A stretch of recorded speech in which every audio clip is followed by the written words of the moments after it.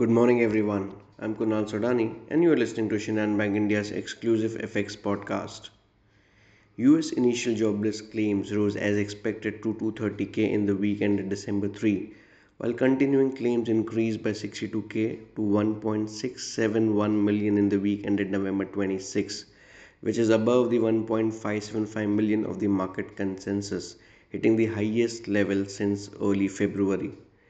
Money markets show there is a 91% chance that the Fed will raise rates by half basis point next week, and just a 9% chance there will be another 75 basis point increase, with the rates peaking in May 2023 at 4.92%. China will be reporting the consumer price index for November that is expected to show an increase of 1% on an annual basis.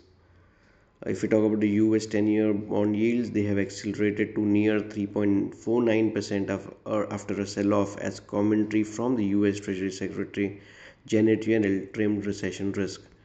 She said that the US can avoid recession given that there is no wage price spiral and supply chain bottlenecks are starting to ease. In terms of important data points, we have the core PPI month on month and preliminary consumer sentiment data today of the US. All in all, if we talk about the macro numbers, dollar index have cooled off towards below 105 to be precise, around 480 at these levels.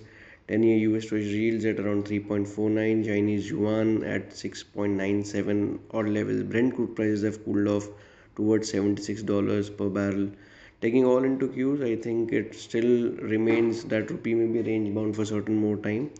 82 big figure may act as a support while 82.55 may act as resistance for the day. So that's all from my side, friends. Wishing you all a very happy and energetic day. Thank you.